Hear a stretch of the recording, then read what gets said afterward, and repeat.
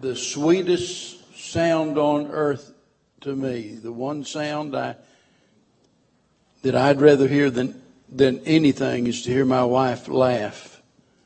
And I really mean that. And the saddest sound on earth to me is to hear my wife cry. There's no doubt about it. We've all had times that we felt the world closing in on us, and we felt the burden more than we could bear, and we didn't know what to do, where to go. And we need to remember that when we're going through a time like that, that God has counted the very hairs on our head, that He knows absolutely every little detail of our life. Think about that. That nothing escapes His notice. Whatever you're going through, He already knows about it. Not only that, when you don't even know how to put your feelings in words. Have you ever been there? You don't even know how to pray. You don't know what to say. The words just won't come to you.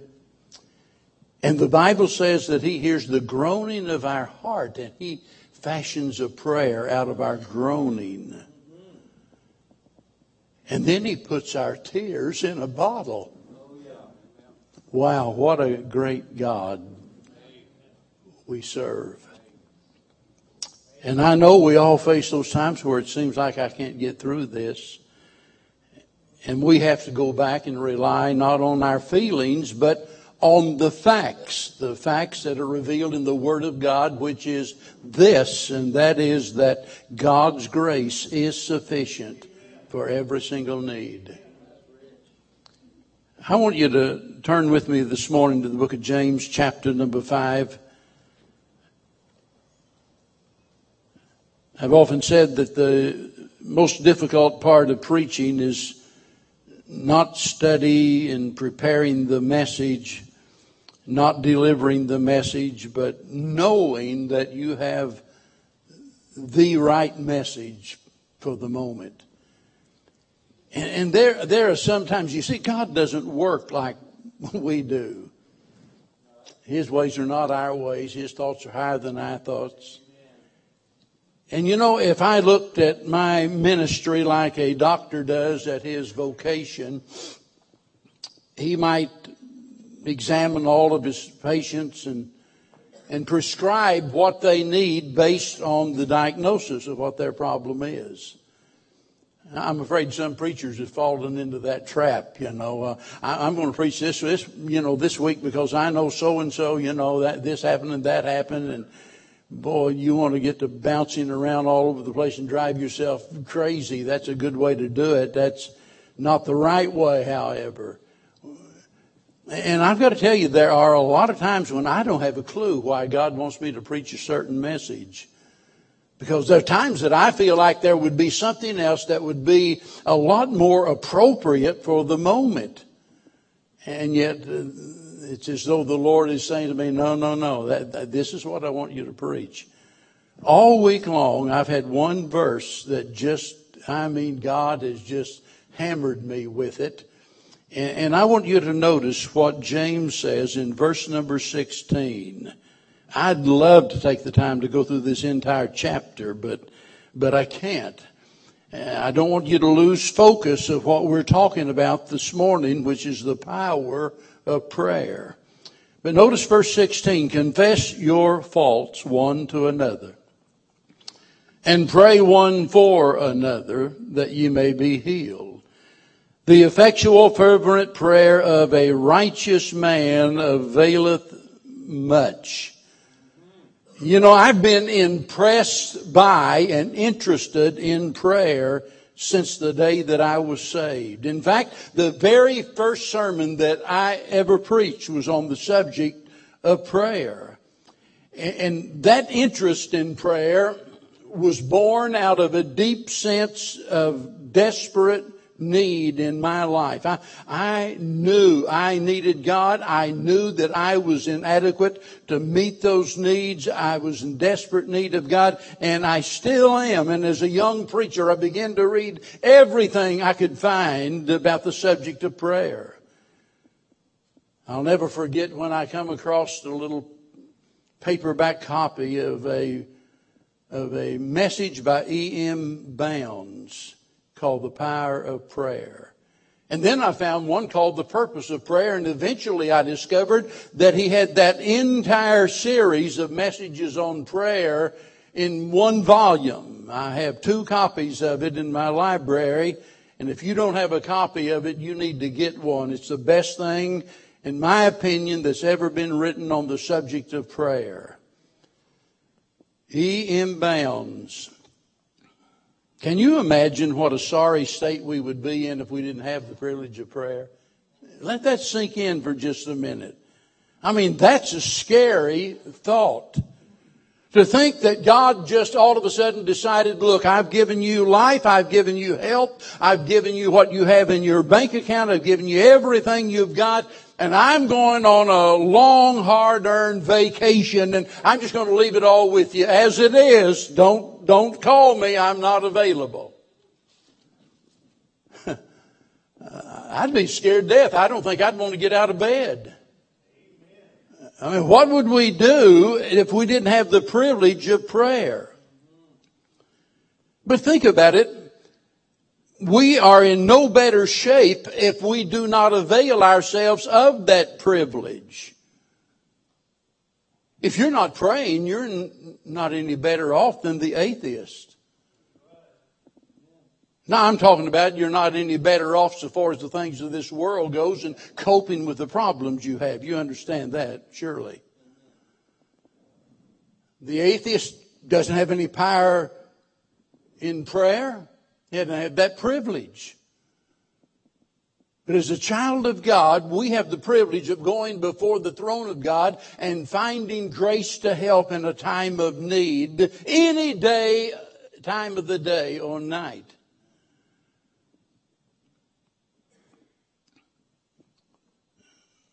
I'm amazed that anybody would have to be encouraged and instructed or commanded to pray. You know, the old-timers spoke of the disciplines of the Christian life.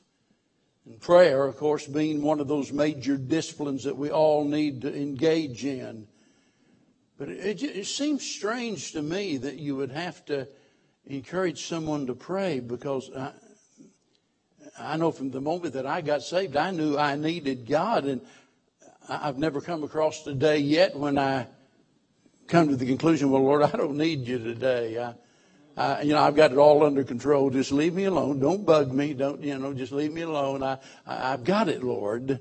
I haven't found a day like that yet, because every day there's something to remind me that I can't do it alone. I need God. And our needs ought to drive us to our knees. Prayer makes a difference, folks. That's what I'm trying to say, a big difference. And time again, over just almost a half a century now, time and time again, Bev and I have found ourselves in desperate situations and found God's help through prayer. It might be something that was personal to us. It might be something that involved our family. It might be something that involved our church family. But in desperate situations, not knowing where to turn, what to do, how we could ever possibly get out of this, or any good could ever come from this. And the only thing we knew to do, the only thing we could do, was just pray. And we prayed, and God answered prayer. Now, because prayer is so important, it behooves us to learn all we can about it. And we try to simplify it so many times, and we end up, I think, oversimplifying some things. One well-known preacher that I knew personally, in fact, and he used to say that prayer is simply asking and receiving. Well, yes and no. It is asking and receiving, but there are a lot of other factors involved in prayer that we need to be aware of. And I want you to notice here in our text this morning, and there's several things we could mention, but I want you to focus on this first phrase of verse 16 where he says, confess your faults one to another. And the reason this has been on my heart all week is because I think I'm convinced that this might be the most neglected and most needful aspect of prayer. Consider the call that's given here. He says, confess your faults one to another. That word confess means to acknowledge, it means to admit, or it means to agree. And that demands a couple of things. It demands that in doing so, that we, number one, that we be honest about our condition. That we come into agreement, that we are acknowledging. And notice how he describes what we are to acknowledge. He said we are to confess our faults. That particular word faults is most often in the Bible translated into the word trespass. It means a deviation from the truth or from that which is upright. A deviation from what is upright. And it's also translated offense. In other words, he's talking about our sins, our shortcomings, our trespasses. And notice he says, I want you to confess these one to another. That means mutually. It's not all one direction, but we reciprocate. That I confess my faults to you and you confess your faults to me. And I got to tell you, that's about the last thing most of us want to do, right?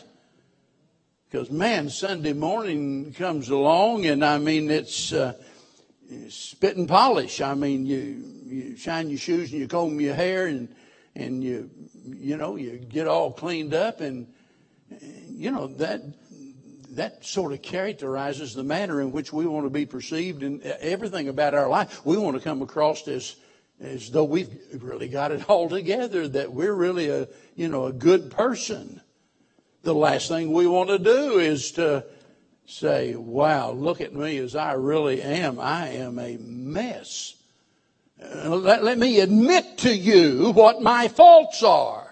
We don't want to do that, and yet here we see that there is a call for us to do that very thing.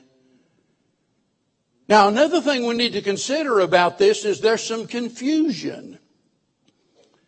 And I don't want to confuse you. The Catholics tell us that this refers to our confession to a priest.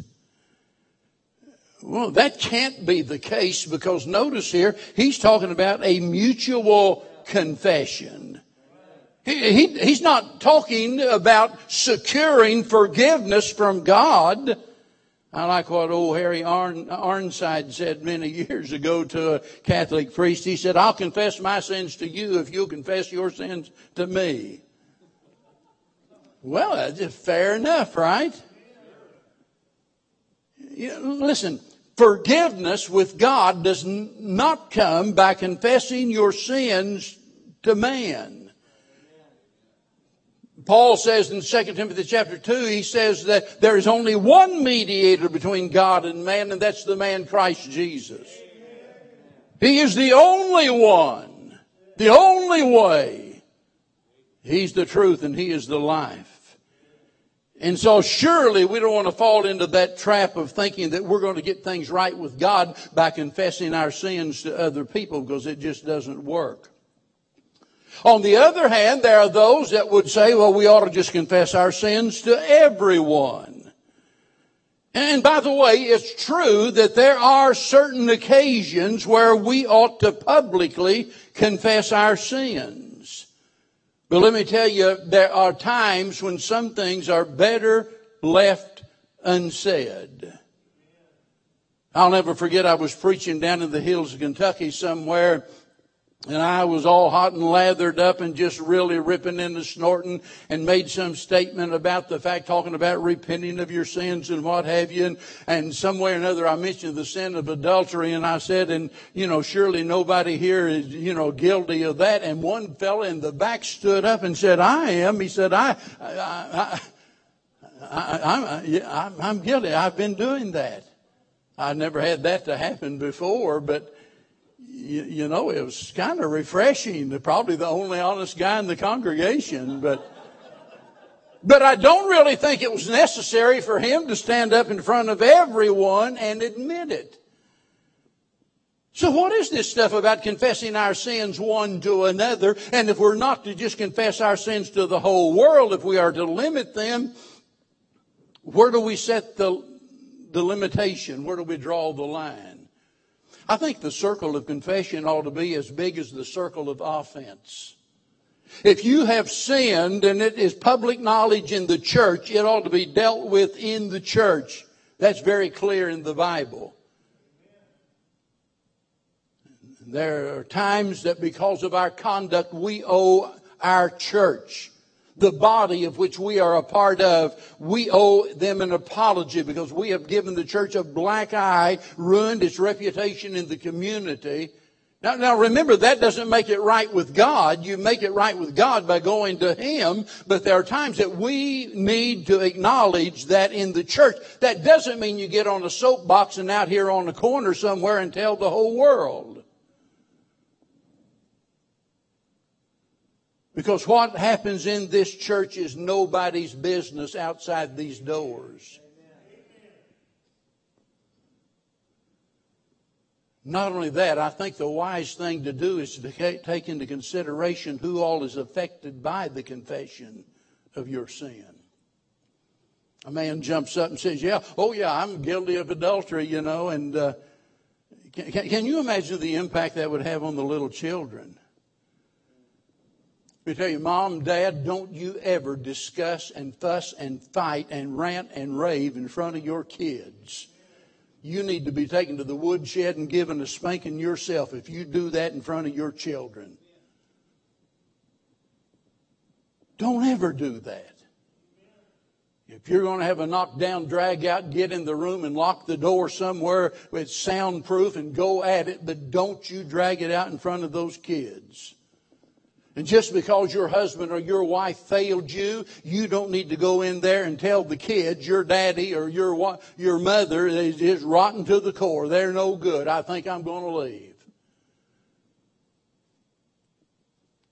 But still we're faced with this call or command, whatever you want to call it, that we're to confess our sins one to another.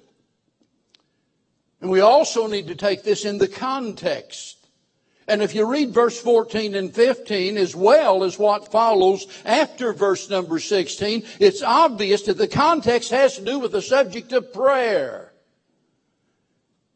And it's especially related to intercessory prayer for other people.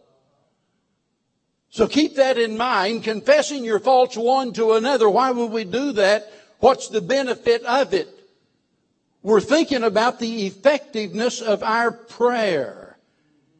And whenever we acknowledge our faults before one another, it does at least two things. Number one, it might secure reconciliation between you and somebody else. You might be shocked if you knew how much turmoil was going on in the lives of church members, that root of bitterness in people's heart towards somebody else, and they're not going to admit it. They would deny it. They would explain it away, excuse it away, or whatever, and yet it's there all the time, 24 hours a day, and every once in a while it oozes out and the rest of us gets to see it, and it's there.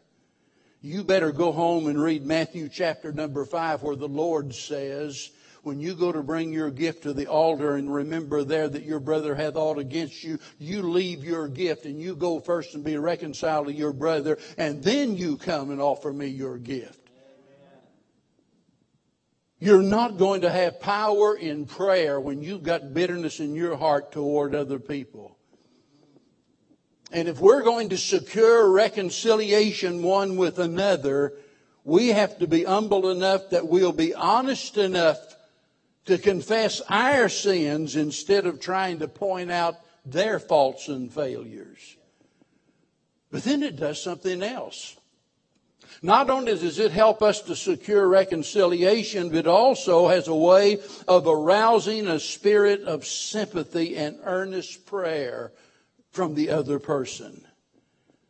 You see, if I don't know anything about your needs, I don't know anything about your problems and what have you, I really don't know how to pray for you, do I?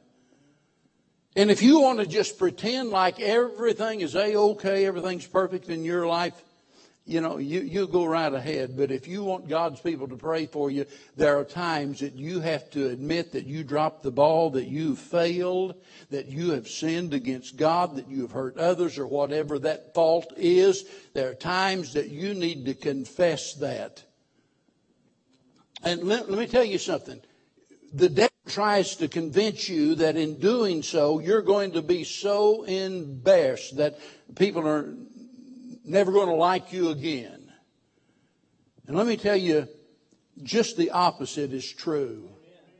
The people that matter most, that care the most, will love you more than ever before when you're honest enough to open up to them, and with a tear in your eye, you say, please pray for me.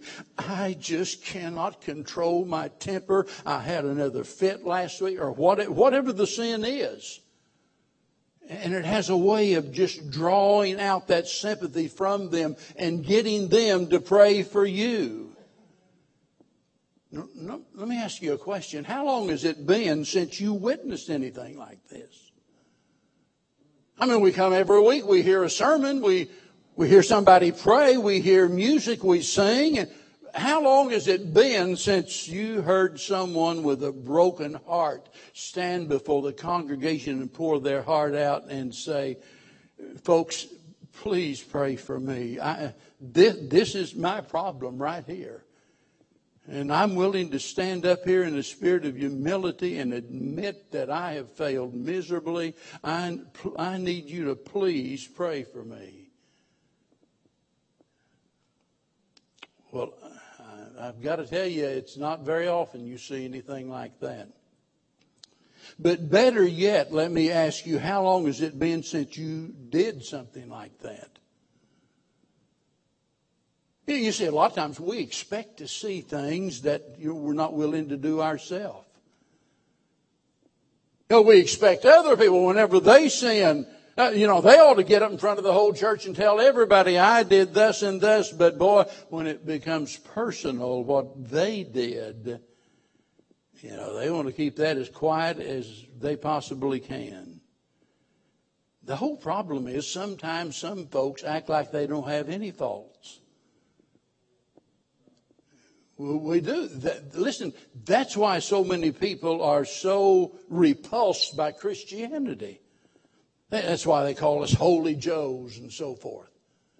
Because sometimes we come across like, I don't have any sin. All of the problems are with other people. I don't have any sins of my own. So that's the context of us confessing one to another. But notice the command. He says, pray one for another. I can't help it. I just cannot keep from wondering how many times when somebody says, please pray for me, that we say, look, I'm so sorry you're going through that and I'll be praying for you. And then we forget all about it. And we all know that happens. But it probably happens a whole lot more than what we want to admit. Or, like probably a lot of you like me, you keep a prayer list in your Bible and you jot it down. Got my long list of names on there. And you've got the name on the list, but you don't have their name in mind and you haven't prayed for them in months and months. Am I right or wrong? I think most of the time, most of us are guilty of that, doing that very thing. And yet the Bible says, pray one for another.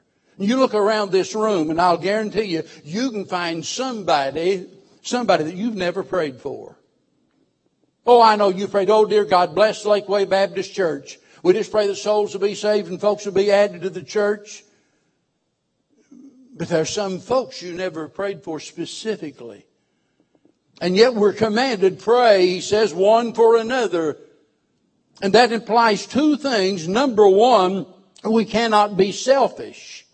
This word for, the Greek word for, simply means on behalf of or for the good of. So we can't be selfish when we pray. We're praying for their good on behalf of them, praying that God will bestow His blessings upon them, especially those that have been injured or those that have injured others. Pray for them. But not only should we not be selfish, we should not stop. Because this particular Greek verb, pray, is in the present imperative. That means that our prayer ought to be continual. We should never stop praying. I like what Samuel said to David, God forbid that I should sin in ceasing to pray for you. Don't stop. And maybe you're thinking, oh yeah, but things are better. I think things are getting ready to take a change for the better, and I can just stop praying. No, don't stop. Keep praying one for another. Notice the consequences of this. He says that ye may be healed. Now it's clear the primary meaning here has to do with physical healing. Oh, we get sick and we run to the doctor, don't we? I'm not against doctors, don't misunderstand me. But listen, a lot of times I think we could avoid the problem with the doctor if we didn't have a problem with the Lord. You've heard people say, well, if you don't pray, you're headed for trouble. No, if you don't pray, you're in trouble already. You're in serious trouble if you're not praying. And sometimes you'll notice that the sickness is the result of sin. And unless we're willing to confess our sins and pray for our healing, we can't expect healing. But listen to me. God is able to effect healing in other ways. God can heal a diseased body. But God can also heal a broken heart. The doctor can't do that.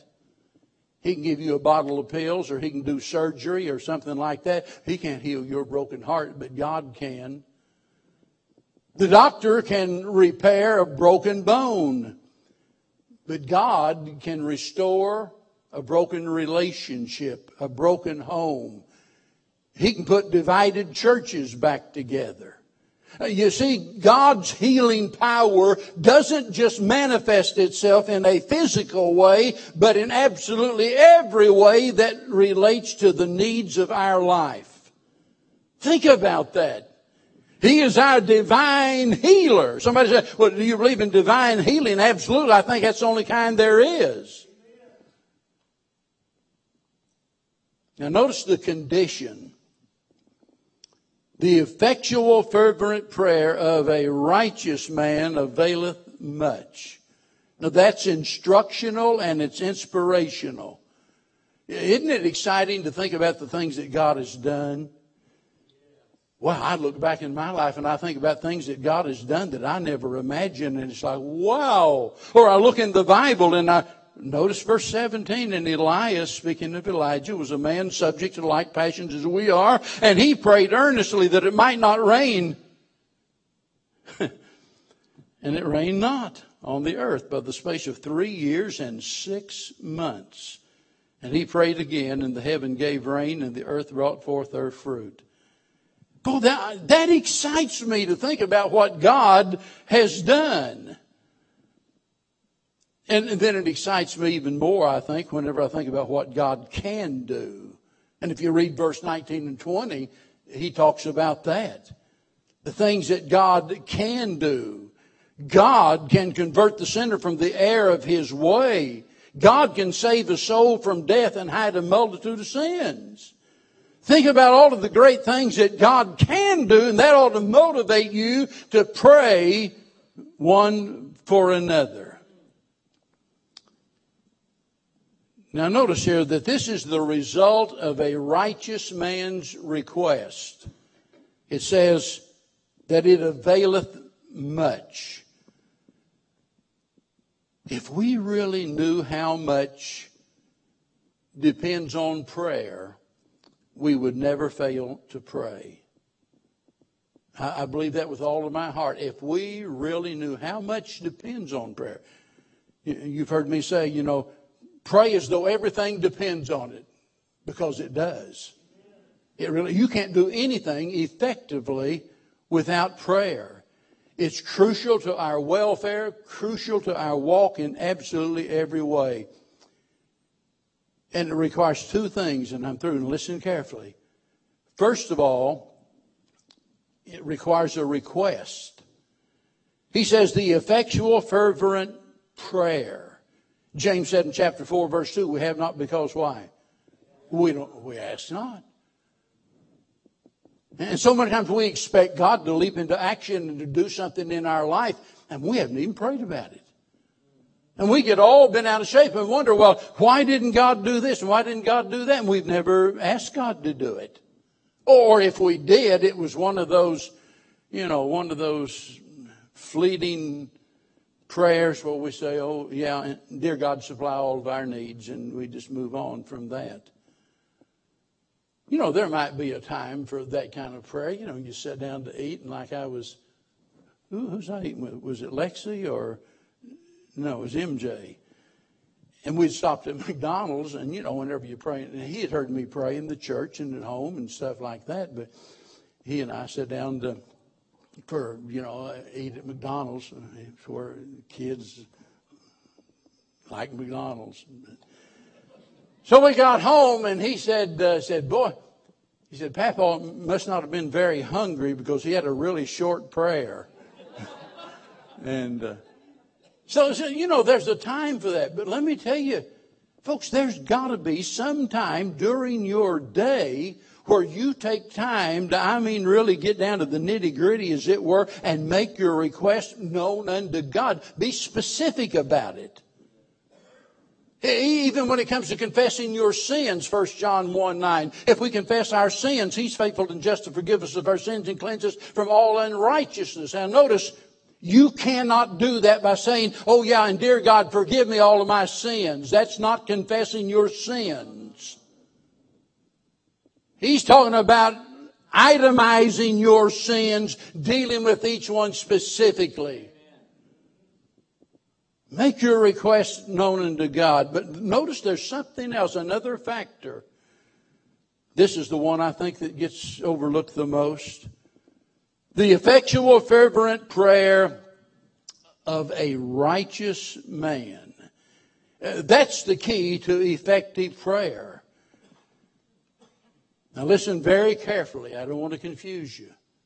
When we talk about being righteous, we need to look at that in two ways. Number one, we need to consider our standing before God.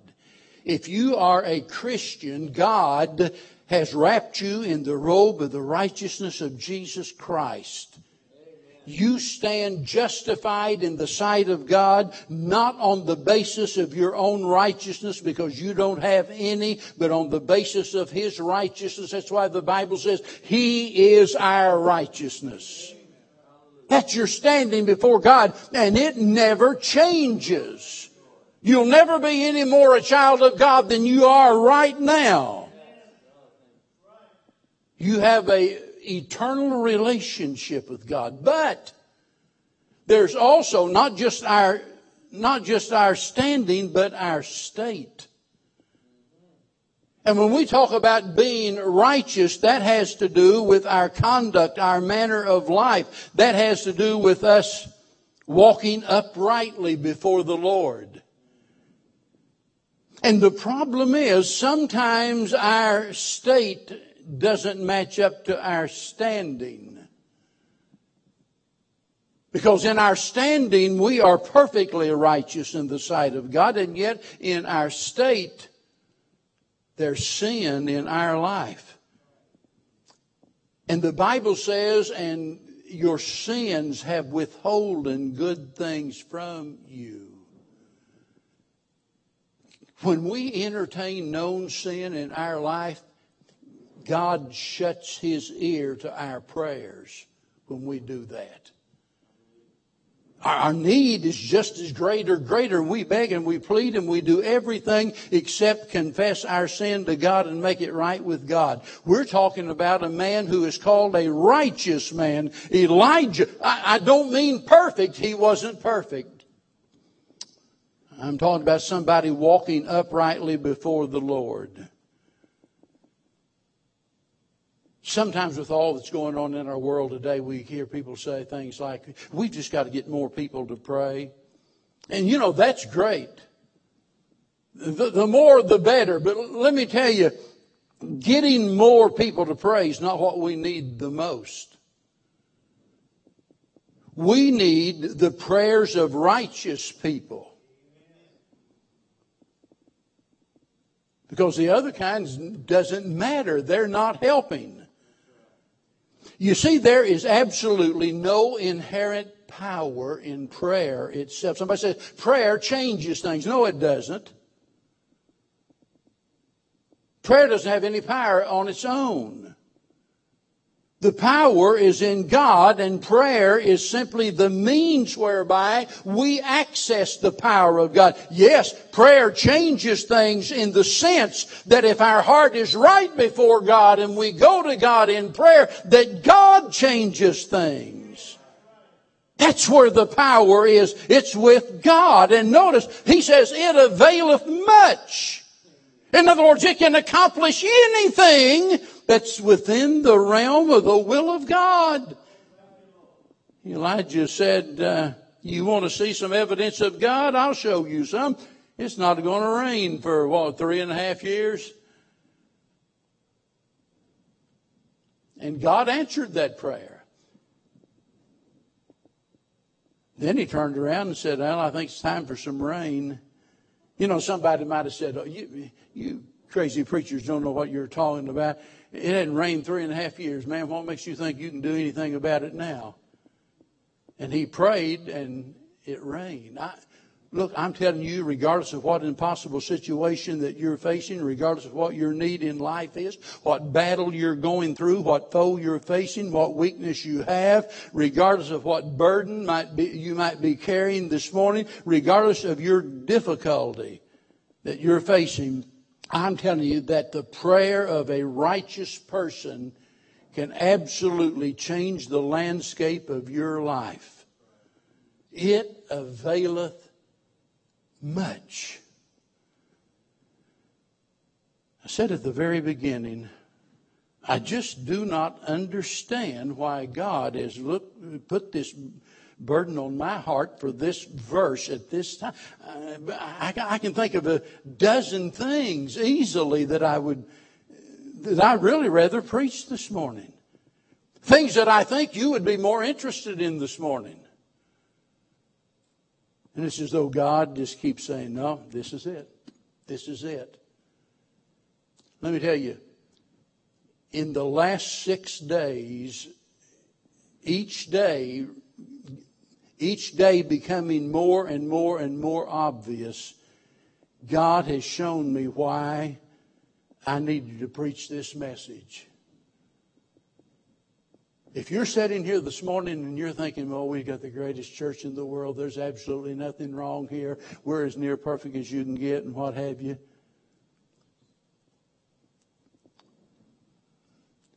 Let me tell you,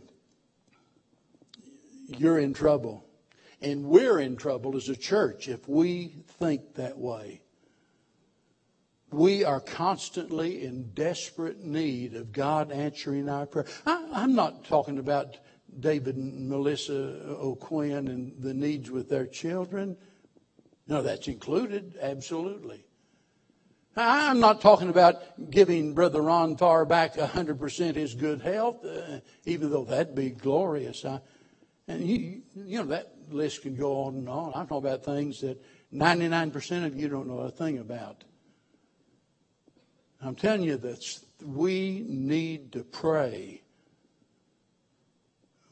We're either going to pray or we'll go down in defeat, one or the other. That's true not only of a church, it's true of individuals. I don't know what's going on in your life. I don't know what all of your needs are. I certainly don't know what all of your sins are. But I'll tell you, if we're ever going to get serious with God, there comes a point in time where we've got to be willing to confess our sins one to another and to pray one for another. It's essential, an absolute necessity. Victory and defeat depends on our attitude toward prayer. I'm glad I serve a God with whom all things are possible.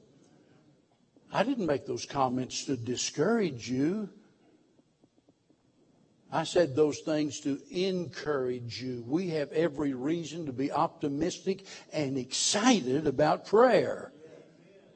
It availeth much. But we've got to meet those conditions. And it starts with being honest and humble enough to do what God requires. Let's all stand together. It might be this morning that there's someone here that's never trusted Christ as their Savior. I want you to know that Jesus died on the cross to save you from your sins. I want you to understand that you could become a child of God today. And if you've never been saved, you might as well forget everything I've just said about this matter of prayer. Your need is not answered prayer. Your need is Jesus. The shed blood on the old rugged cross.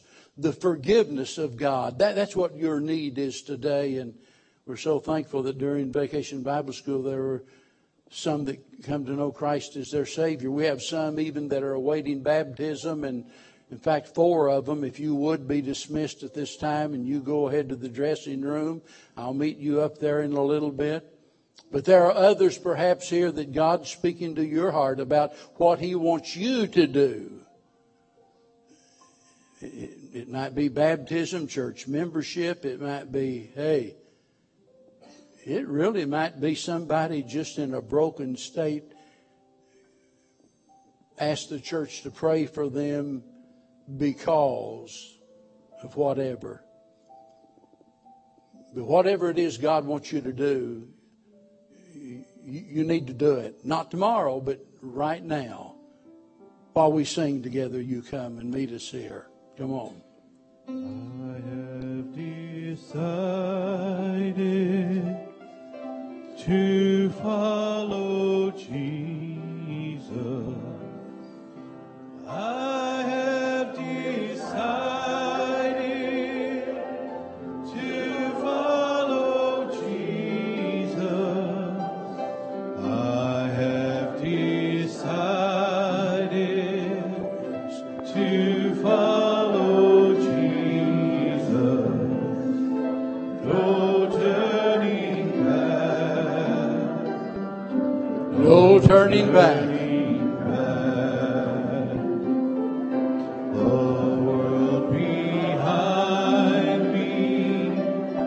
The cross before me, the world behind me, the cross before me, the world behind me, the cross before me, no turning back.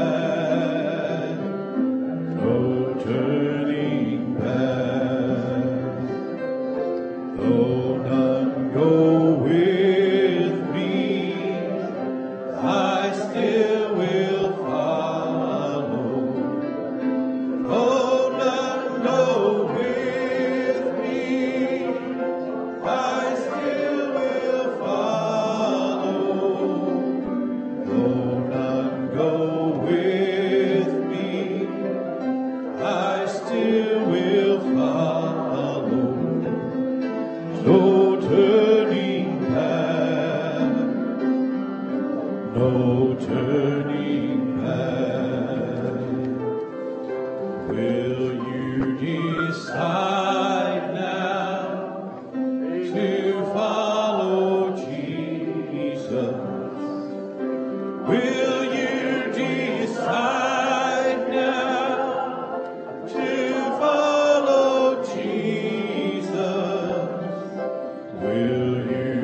Amen. Listen, this is what we've been needing to see, folks. This is what we ought to expect to see every single week.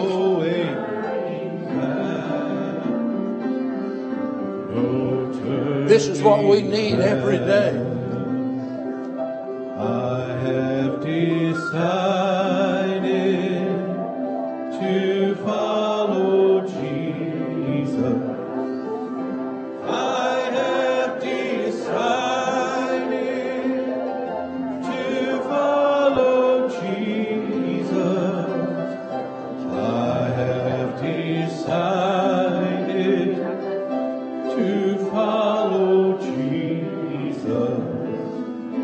No turning back. No turning back. We're so thankful that the Lord has added to the church this morning. I've got 4 folks up there waiting for me, and that's all right because I'm not in any hurry. I hope you're not in any hurry whatsoever. And even with those 4 being added, we've got others, and Brother Kenneth is going to introduce them to you and take the appropriate action at this time. All right. Wow. What a great morning. Let's just get started first with we have Becky Phillips, and she would like to come and be a member of this church. Her letter is at Second Baptist Church, and she would like to come to Lakeway as a member here. Motion, thank you. Motion we accept. All right, Brother Ray, got a second. All in favor, show the hands. All opposed, like sign. All right, let's keep on going. We have Andy Briggs who has come this morning, and Andy's membership is at Northeast Houston Baptist Church. He'd like to move his letter and be a member of Lakeway Baptist Church. What's the pleasure of the church? Okay, got a second. Okay, all in favor, show of the hands. All opposed, like sign. Okay. All right, we also have his wife, Ashley Briggs, and she comes, and her membership is at Northeast Houston Baptist Church. She wants to become a member of Lakeway here. Okay, got a second. All right, I'm not playing a game here. I feel like auctioneer. Everybody's so excited to receive you so quickly. Who wants to receive more? No, I'm kidding. But all in favor, all opposed, like sign. Amen. Amen.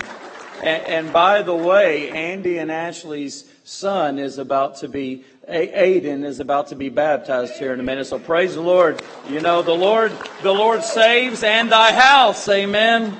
That's wonderful.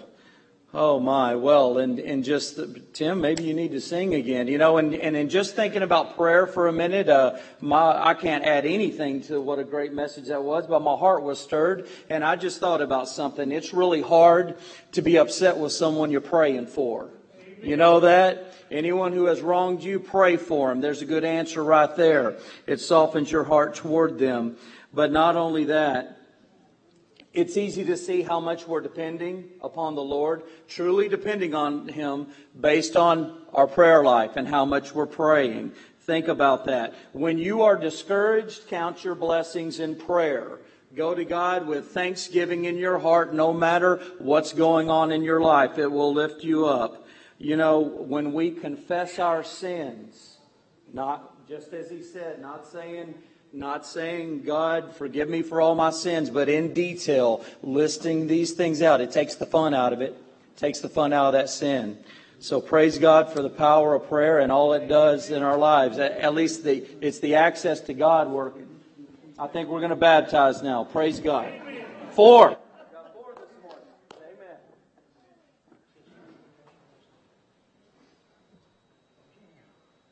This is Cicely Trail, and we introduced her last week and the fact that she had trusted Christ as her Savior. And it's always thrilling and exciting when we see people make a profession of faith and then be willing to follow the Lord in baptism. Mm-hmm. Upon a public profession of your faith and in obedience to His command, I baptize thee, my sister, in the name of the Father and of the Son and of the Holy Spirit, planted in the likeness of His death, raised in the likeness of His resurrection.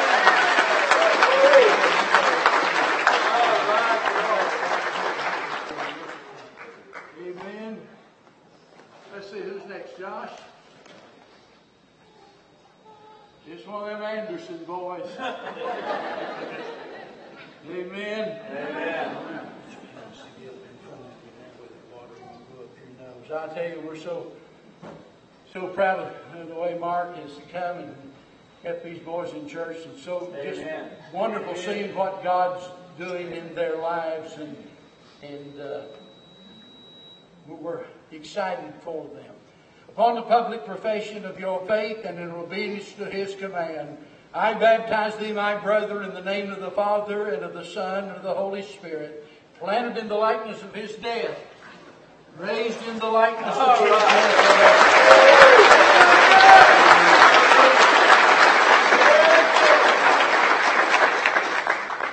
This is Aiden Briggs, right? Did I get that right? Don't you do one of those cannonballs. This way the water won't get up your nose and stuff like that. So upon a public profession of your faith and in obedience to His command, I baptize thee, my brother, in the name of the Father and of the Son and of the Holy Spirit, planted in the likeness of His death. Raised in the likeness of His resurrection. He's going to be a preacher. He helped me out there. Thank you, Lee. You did a good job, son. This is where I need the help. Amen. Now we're going to make it. We're going to go out here.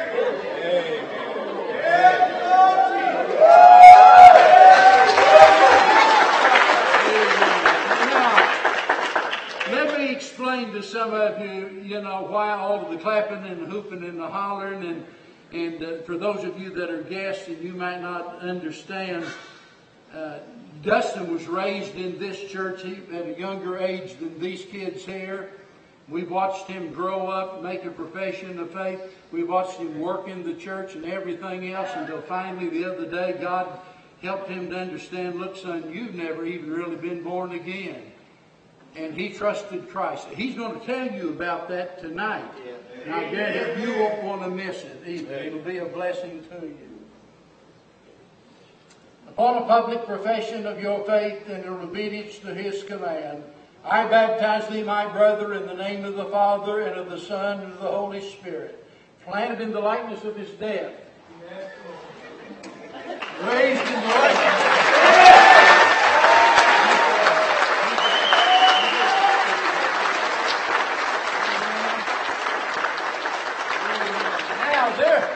They're going to get their clothes changed and get out there. I hope you'll stay around and come by. Welcome them into our Lakeway family and say something, do something to be a blessing to each and every one of them. Tim, sing another song or two. Amen. All right. Well, you know where we're going. 554. 554. I'll fly away. Yeah, we're going to push that one. I'll fly.